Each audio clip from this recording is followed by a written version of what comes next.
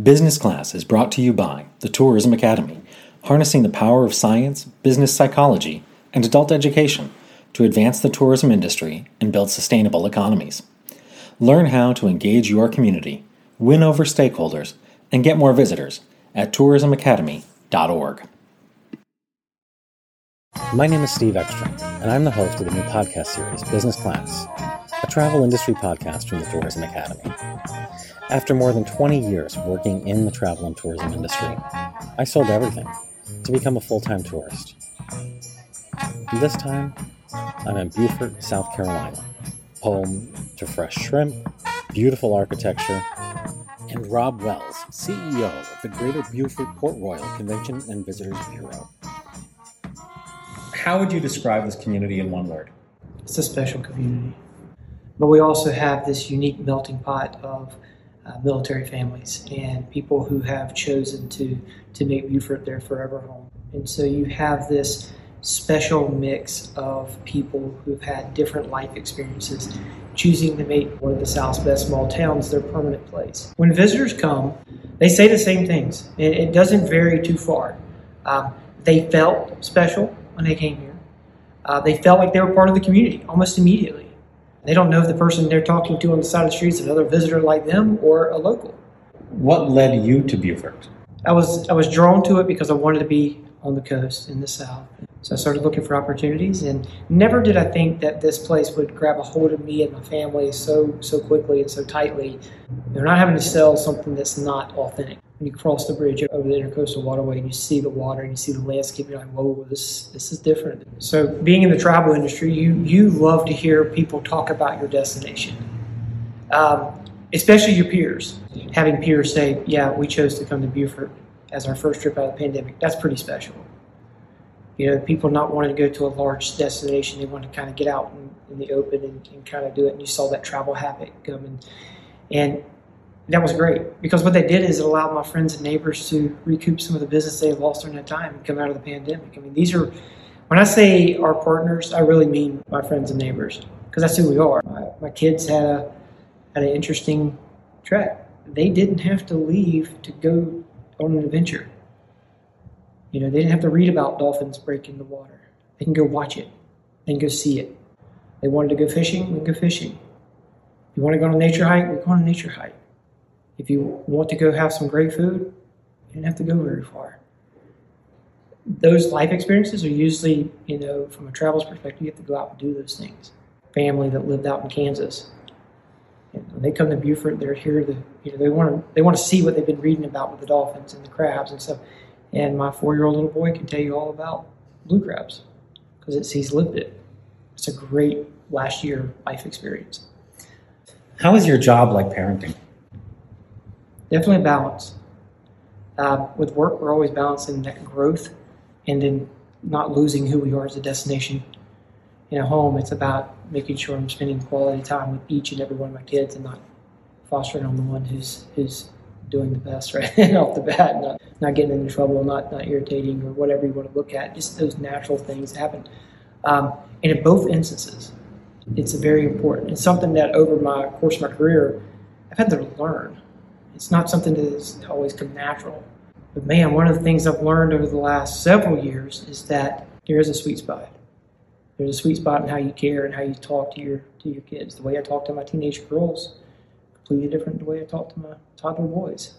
But they're both getting the same affection and attention, at least I hope. If somebody had asked you what you wanted to be when you grow up, what would you have said? I want to be a Major League Baseball player. It really depended on what season it was in. So if it was basketball season, I wanted to play for the UNC Tar Heels. I want to play for Coach Dean Smith. That's what I wanted to do as a kid. Probably not a career, but you know, it is college. And if it was football season, I wanted to play football.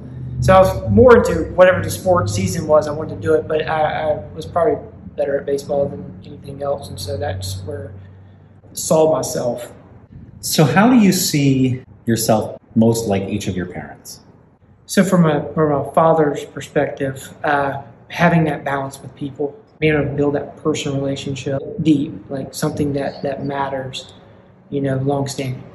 And I hope that's the case. I hope the people that I work with know that I care deeply about their business or about their life at home.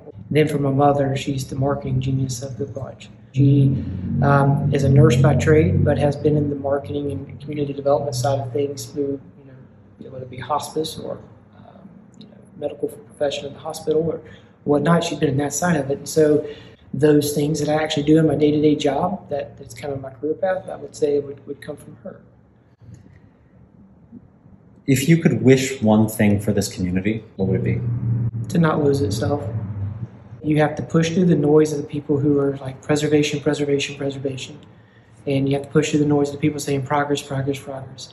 You got to let those rams butt heads, like it's been doing in this community for 300 years, and let it go at a slower pace and make sure it fits and melds and molds, just like the river that's pushed through here. You don't see a lot of the stakeholders making decisions based on just their bottom line.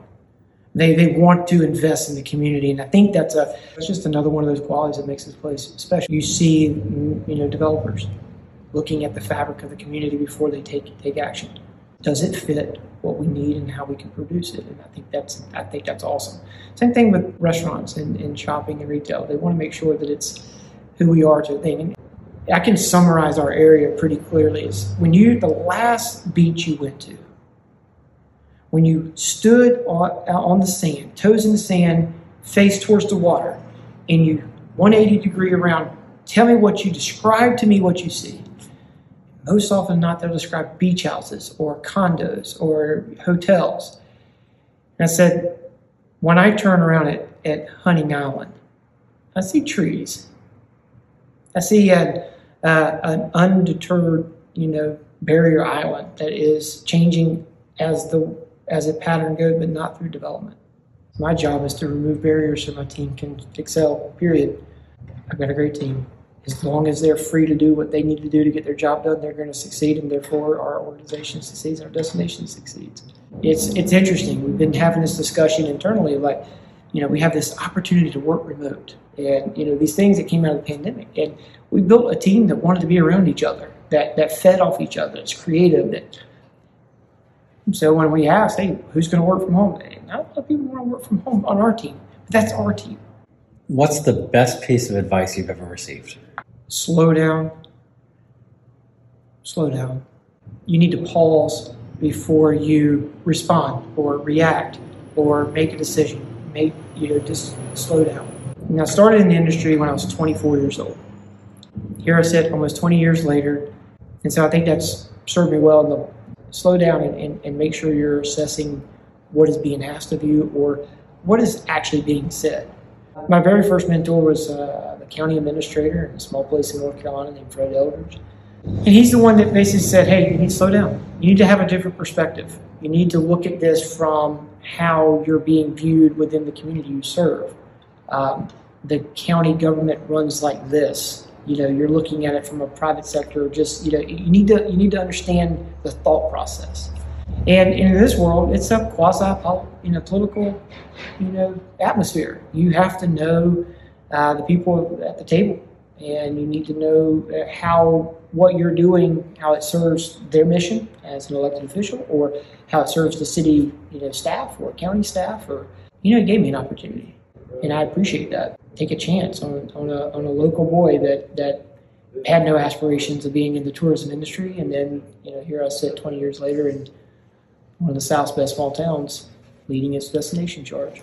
What motivates you? Watching people get excited about seeing their new hometown or their favorite place to visit in lights. And I love watching our economic development team land jobs for my friends and neighbors. Celebrating victories is important, but victories are never won the day of. They're actually won either the week of practice before or the month of training ahead of the season.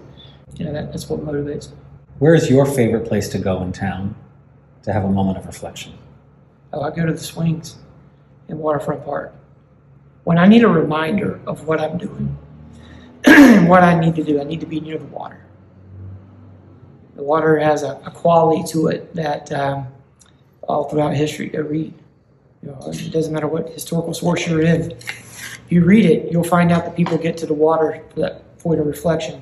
And to me, that's pretty awesome. So I go by the water here in Waterfront Park in downtown Beaufort. It's not but a few blocks away. I sit in the swing and I reflect.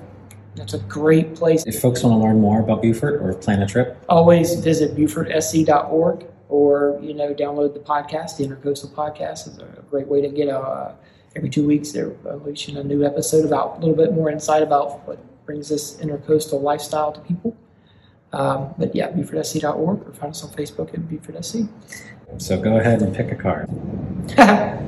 When is it easiest for you to be compassionate?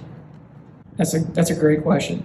The easy question would be first thing in the morning because I'm usually well rested. But if I'm out at dinner with my wife, spending time with my family, kind of recouping and reflecting and having those opportunities just to re-energize. Yeah, I'm going to find compassion usually because I'm in the moment and I'm re-energized and I've kind of found my balance a little bit more. I'm a prayerful guy.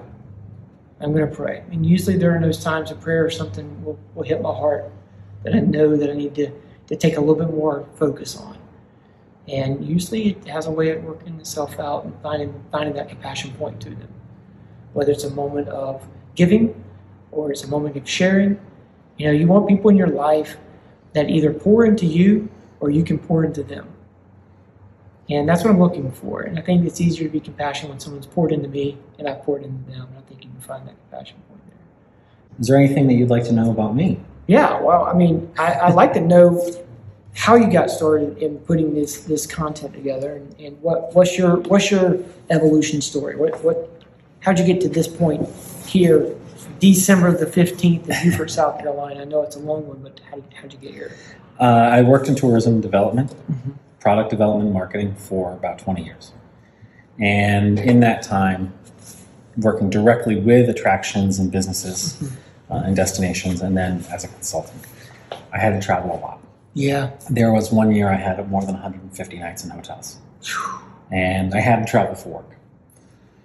Given the last couple of years, my house value went through the roof, and I decided I finally have an opportunity that I can travel. I get to travel. And I sold my house, and now I am a full-time tourist. I hear you. One of the things that always stood out to me in tourism is that when we get together, we tend to say it's about the people. It's the people that we connect with. It's the relationships that we build. Your friends and neighbors, me, everybody that I've met in the tourism community. And for 20 years, these people have been telling me you should come and visit this area. You should come and visit. You should come and see what we have here. Right. Or, let me know when you're in town or that kind of thing. And as I started to put on the map where I would visit, I realized I had more than 120 pins, right? Yeah, where I've made incredible friends, like Linda downstairs, right? And I might as well take up that opportunity. It's that same humanity behind the hardware that inspired the podcast. In that there's a lot of media about product, but again, when we get together, we say it's about the people. Yeah, I agree. So getting to know you and your story, that's the people behind the product. Getting to know, the person that feeds the animals at the zoo. That's awesome. And these are the stories that we find interesting and that are relatable in some way, but we don't often see them. Yeah. So that's where the podcast originated. It's grown from being, a lot of CEO profiles to now being CEOs plus people who have unique jobs and plus unique opportunities and experiences. Yeah. The Tourism Academy was a project that we had started about 5 years ago as a sort of a test in online learning. I had been speaking at a conference or speaking to a company in California. Our now chief learning officer, who's her master's in education and technical design, business psychology, and blah, blah, blah, blah. She's got all the letters after her name. Right. She said to me that would make a great online course. And my experience with online learning in the tourism space was that it sucked. Yeah, it's really tough. Yeah, and people call webinars an online course, and I've slept through and been subjected to more than enough of those. So I learned a lot over those first couple of years about what online learning is and what it can be and how it can be used effectively. Then when the world shut down, it was a great opportunity to work on a smart idea. Yeah. And we brought the Tourism Academy to the forefront. Became our full-time effort. And now we are represented in dozens and dozens of countries. My call this morning was with Uganda, and helping to develop tourism around a UNESCO World Heritage Site. Right. And then I'm here with you guys today. Yeah, that's awesome. So it's pretty neat. Yeah. Executive producer and show host, Stephen Ekstrom. Stephen Gross, producer. Sheena Works, Chief Learning Officer. Eric Ludi, Development. Keith Snowd, Advisor. Sifa Mbabu, Intern. Esther Ngonzi, Intern. Special thanks to Rob Wells, Linda Jeffries, Peach Morrison, Brandon Goff, Samantha Queen, and Dwayne Parrish.